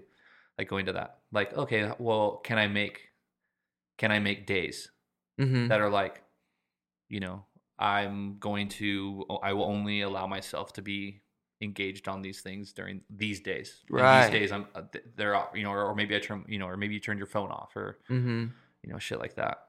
But it's just discipline. Yeah. I haven't gotten to that point of turning my phone off, but want to do that where you just even, you know, take Saturday or Sunday or whatever. Yeah. It's like, all right, Saturday, I'm turning the phone off. Talk to everybody on Sunday. Yeah. You know? Yeah. Be interesting. Yeah. So hard to do. Yeah. So how are you? I mean, you guys got a really dope house out here. Thank you. How are you, like, just liking just living in Nashville compared to? I love it, man. Yeah. Well, yeah, definitely. I love it just slower. Yeah. It's a lot slower. I like that aspect about it a lot. Yeah. I could even, to take it further, I mean, we've talked about even getting further into the country, or, you know, finding somewhere a little bit more rural, with just more space. Yeah. You know, and that's one thing out here, and it doesn't necessarily need to be in Tennessee, but this region, when you get away from the coast, like, you can expand out, you know, Yeah. and there's a lot more land. And I mean, I definitely miss people back there. And, you know, my family's back there, of course, and it would be awesome to see them more in the ocean. Yeah. That's one thing I took sort of for granted. Yeah. And I was never, I mean, we would surf and stuff like that, but I would never spend that much time at the ocean. I wasn't there every day. Yeah. You know? Yeah. But just having it right there brings some sort of comfort, you know? Yeah. Where it's no longer there. And that was something I noticed. It's sort of gone away now. But in the beginning, it was sort of like not having that there and just being landlocked was sort of a weird feeling, you know? Yeah, it's interesting how much, like, it's, you know, being out here, every time I go somewhere away from the ocean, I realize how pivotal the ocean is, and even just being like a navigational thing. That was the biggest thing. Everything is in relation to the direction of the ocean. Kinda. Right. So you come out here and you just kind of are like, I don't know. I feel like I just am lost all the time. Yeah. Because at home, it's like you can, even when you're not right by the ocean, you still always kind of know the direction of where the ocean is. Right. You always know where west is. Yeah. And so it just always feels like, because it's just the way the air is. You can look in the sky and you can tell that, like, just based on how the way the density of the air is and stuff like that. Okay, oh yeah, the ocean's right over there. It's like, you know, and so it is definitely interesting being out here. Right. But, you know, we live like right up, like a couple blocks up off the beach, and we walk the dogs down there every day. But like I go through phases where I was surfing like twice a day, and then, you know, and in those phases, because, you know, we're always talking about moving out here. Mm-hmm. And so it's funny when we moved. You should. I know everyone says that. Yeah, but I go through. So we moved into this house, this like beach cottage type thing, and it was like kind of springish, and days starting to get a little longer and stuff like that, and I could just walk down and go surf. So I was doing that all the time, and it was in those times where I was like, I can't move away from here.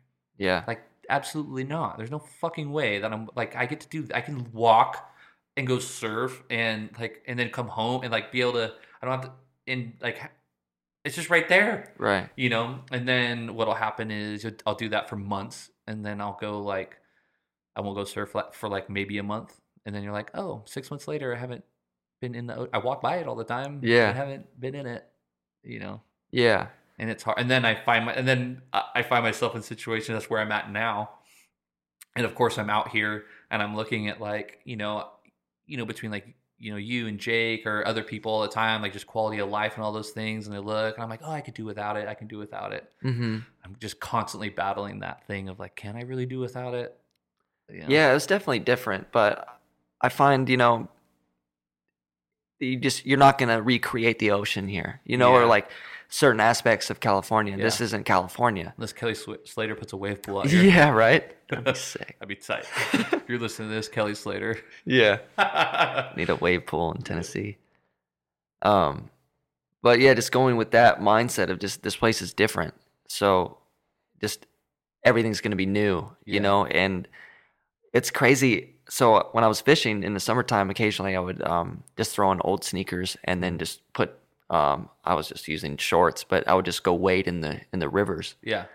And I was walking, and it was probably only about waist deep, maybe getting towards chest, and I was just walking, and I can't see under me, Ugh. which is not an issue at all in the ocean. Right. When I'm surfing, I could give a shit of what's Yeah. underneath me, but I was so paranoid, and I was in like waist deep water, and every step was just like, what's gonna be next, Oh, yeah. And it's just crazy just to be put out of that environment and how much has changed. Yeah. But I mean, I was out there and I was fishing this creek, and then I was walking back, and there was a deer drinking out of the creek. Yeah. And things like that I see all the time. Yeah. I was out for work on this house, and I saw like 6 different deer, a couple bucks, different animals. It's pretty nice, Yeah. and you can get outside of the city, which is cool about this place is everything's so close together, and then you can get outside of it within a half hour, and you can be in the country, like Yeah. some space, and get on some roads and see farms and see just forest. Mm-hmm. It's pretty nice. Yeah, I do. I definitely like that dynamic. Like, obviously, proximity to the. I'm such like a extrovert in that way that like I love being out and around people, things like that. So that's one of the things I love about here is that like if you're in that kind of 15-minute zone, Mm-hmm. kind of where it's like you guys are kind of in that area, maybe even less, but like you could like pop down to downtown. It's like Right. one street basically, and you can find your way to downtown. Right. And then it's like you can drive out though, and then it's like a completely non-city style neighborhood, Mm-hmm. which is like in San Diego. It's like everything's just so on top, and it's just all mostly multiple dwelling units, like apartments and condos and all that stuff. Yeah. And even the neighborhoods are so on top of each other. But it's a trip. Like when we're always looking at places that you're like, oh my, like okay, so we pay $2,300 for a 1-bedroom beach bungalow, which is basically a converted garage. And you're like, what can we get out here for that? And you're like, 20 minutes outside of downtown. And you're like, oh, on 3 acres. Yeah. You're like, what the? I know, it's a different world. Yeah, that's crazy. Yeah. It's always in the back of our head. Come out, man. I know. There's room. I envision myself coming out here and getting one of those like rideable lawnmowers. Dude, that's the thing out here. Dude, I talk to so many people, and they're like, yeah, it's just like people like my coworker has a rideable lawnmower. He Yeah. has 5 acres, and Yeah. he just cruises on that thing. And dude, I'm telling you right now, if I'm moving out here, I am not moving out here and not getting one of those. Yeah. So it's one of those where like I'm only moving somewhere that is gonna allow for that. Other than that, I am moving out here. yeah, I mean, so funny the other day, like we have a lot of maples and Mhm. oaks in this area, and we lost all our leaves, and Yeah. they're all over, and someone's got to pick that up, and Yeah. that someone's me. Oh, And I got everything. I cleaned out all the gutters and everything Yeah. like that. And then we got this storm, and everything was back in the gutters the next day and Yeah. full on the lawn. It was like I did nothing. he's like, God damn. I know. That is, that is something that like even you talking about that, I don't even think about that like at home. Like that's just not that's not a like thing. Yeah. Like we might get storms and it might like knock all the palm fronds off or something like that. But the city comes by and eventually, or someone comes by and does all that. But like Yeah. no one has big enough yards to like have to like really do anything with that. Right. It's kind of funny. Yeah, we had this crazy branch. It was like a 20-foot branch that fell off the tree Yeah. on our driveway from the last storm. Dang. And we had this year, after the tornado, Mm-hmm. we had this crazy wind front that basically was like the width of the state that came through, Shit. and we didn't even know. We were out in the backyard, and her mom gave a call like, "Are you inside? Like this storm's coming." And so we went inside, and like 15 minutes later, the storm comes through, and it probably lasted for a half hour, but it cut our power. Wow. Our power was out for 4 days. No way. Yeah. Yeah. And yeah, there was like a tenth of the city, like over 100,000 people lost power from this thing, and it was a huge ordeal. Dang. Yeah, right. And Dude, it was, some next level shit that happens out here like that tornado, like that was Yeah. something else, man. yeah, tornadoes are no joke. And it's funny. I'm like such a wuss, being out here. Like Morgan doesn't. She grew up in it, Yeah. So like this not that big of a deal. And like a lot of people who've been here for a while, I'm getting used to it, but they have that same idea towards earthquakes, Yeah. and Or like tsunamis.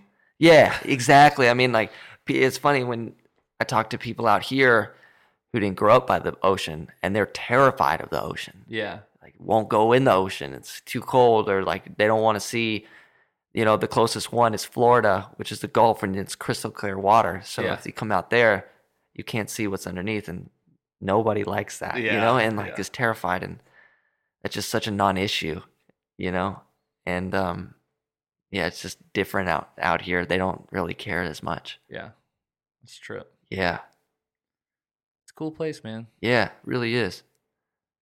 Dig it. Before you wrap up, what I was gonna say is, do you have any new music or anything working on, planning to Uh, put out at all or anything? Yeah, definitely. I recorded some stripped down stuff. It's gonna be a record of about 7 songs, Mhm. sort of like a long EP. A couple of them are some old Wish tunes, and then some new stuff too, Nice. just all mixed in. And I did it. I was with a buddy of mine, and he's got this family farm in Southern Virginia, right on the North Carolina border. And I went out there last year and spent about 4 days with him, just hanging out, and we were foraging for chanterelle mushrooms, and he set me up in like it's basically like this cabin, Mhm. that's a garage cabin, and I was upstairs, and he rigged his mobile tape machine No shit. downstairs, and we just did it like that. And the first day we got rained out. It has a tin roof, so Yeah. everything was just Yeah. there was too much rain coming through. I was gonna say that. I was actually in my head instantly just thinking, I was like, oh, I wonder if that would have been a cool We thought it would be. like get like some audio of that. Yeah, but it was too much. Too much? Yeah, Yeah. it was overwhelming the mics. Yeah. Because that was my first thing. I was Yeah. like, all right, let's play a song and see Yeah. if it's cool atmosphere, But it was like you couldn't even I hear almost me. wonder if you would have Isolated the track or something. or just recorded some of the rain right. and then just later on bring some of that up in the mix or Yeah. something on its own. That was definitely an idea, but Yeah. with the recording, we wanted to keep it as it was all the tape. Yeah. So we wanted to keep even the performances were it was like 1 to 2 takes maybe. Yeah. There was about one tune where I had to do a few takes, Mhm. but we had limited tape space. Oh yeah. So as we were getting a few songs down, like we would have some songs and we'd have both takes on there. Mm-hmm. But then as we were getting towards the end of it, it was like, all right, do you like this, or do you want to do it over? Because we have to record over it. We don't have enough room. Right.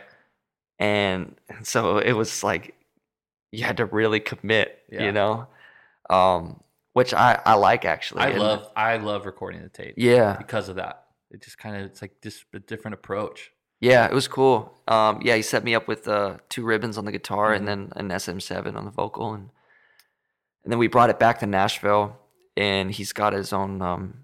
His name is Paul DeFiglia, and he's a phenomenal engineer and bass player in his own right. But he's got his own studio, and we brought in another guy, his name's Smith Curry, and he's been in Nashville a long time, and he's played with everybody, and just phenomenal pedal steel player. Mhm. But he played dobro and pedal steel, on the thing. So the whole thing rad. is just guitar and Yeah. a little bit of dobro, but mostly just pedal steel. That's dope. Yeah. Dang. So I have that. It's gonna come out pretty soon. Yeah. So do you already have all that like mixed and everything? Mixed and mastered. Oh yeah. So you have it all done. It's all done. It's just ready to Ready to be released. shit. Yeah. I'll probably be releasing it via email. Yeah. You know, have it on Spotify and just email stuff. Yeah. I'll take care of it for you. Yeah. I'm gonna do a postcard release. Postcard release. Yeah. Yeah. Everyone get it, Corey. Send them your. Yeah. Send me your emails Yeah. or addresses, and I'll send you a postcard link. Yeah. Like the CD baby, they'd give you those cards. You just Yeah. have to- They'll do that Yeah. instead. That's pretty funny. Yeah. Rad. So yeah, got that, Yeah. and got a couple, unrecorded things that Yeah. I want to lay down. Nice. Yeah. Hell yeah. Excited to hear all that. Thanks. Yeah. But that's pretty much it. Yeah. Gardening. Gardening. That's awesome. Living off the land. Trying to Right. figure this thing out. Yeah. I mean, it's funny. It's like I didn't grow up with any of the, like my parents don't garden or Yeah. fish or anything like that, and it's all stuff I'm getting into because it's sort of in the same vein of like I feel like with our music genre, like this authenticity, Mm-hmm. of like I'm not. It's just sort of organic, Mhm. and I kind of approach that same style with everything, and it's cool to be able to learn how to do it yourself, and I get that fulfillment with wood of like creating something out of nothing, and Right. and to be able to do that with food, Yeah. taking a little seed and then Yeah. making a salad out of it. I mean, that's pretty wild when you think about it, honestly. Like Yeah. all that, like, so you're growing your own stuff and that you're going to eat with your own utensils on the table that you built. Yeah, It's pretty fucking wild. feels good. That's crazy. That's rad. Yeah, Dang. And the music you can do that while listening to the music you created on the tape machine. yeah, for sure. That's fucking wild. Yeah. How many people could say that? Not a lot. I don't know if I'd be listening to myself Yeah. while eating dinner. I can listen Yeah. while eating your dinner Yeah. on your dinner table. Yeah, for sure. That's awesome. Well, cool, man. Yeah, I appreciate you doing this. yeah, it was really good to see you. Yeah. I'm stoked that you This- came by and we got to hang. I know. I'll be making my way out here. Yeah, please do. Bring Steven and Aaron when you come back. Yeah.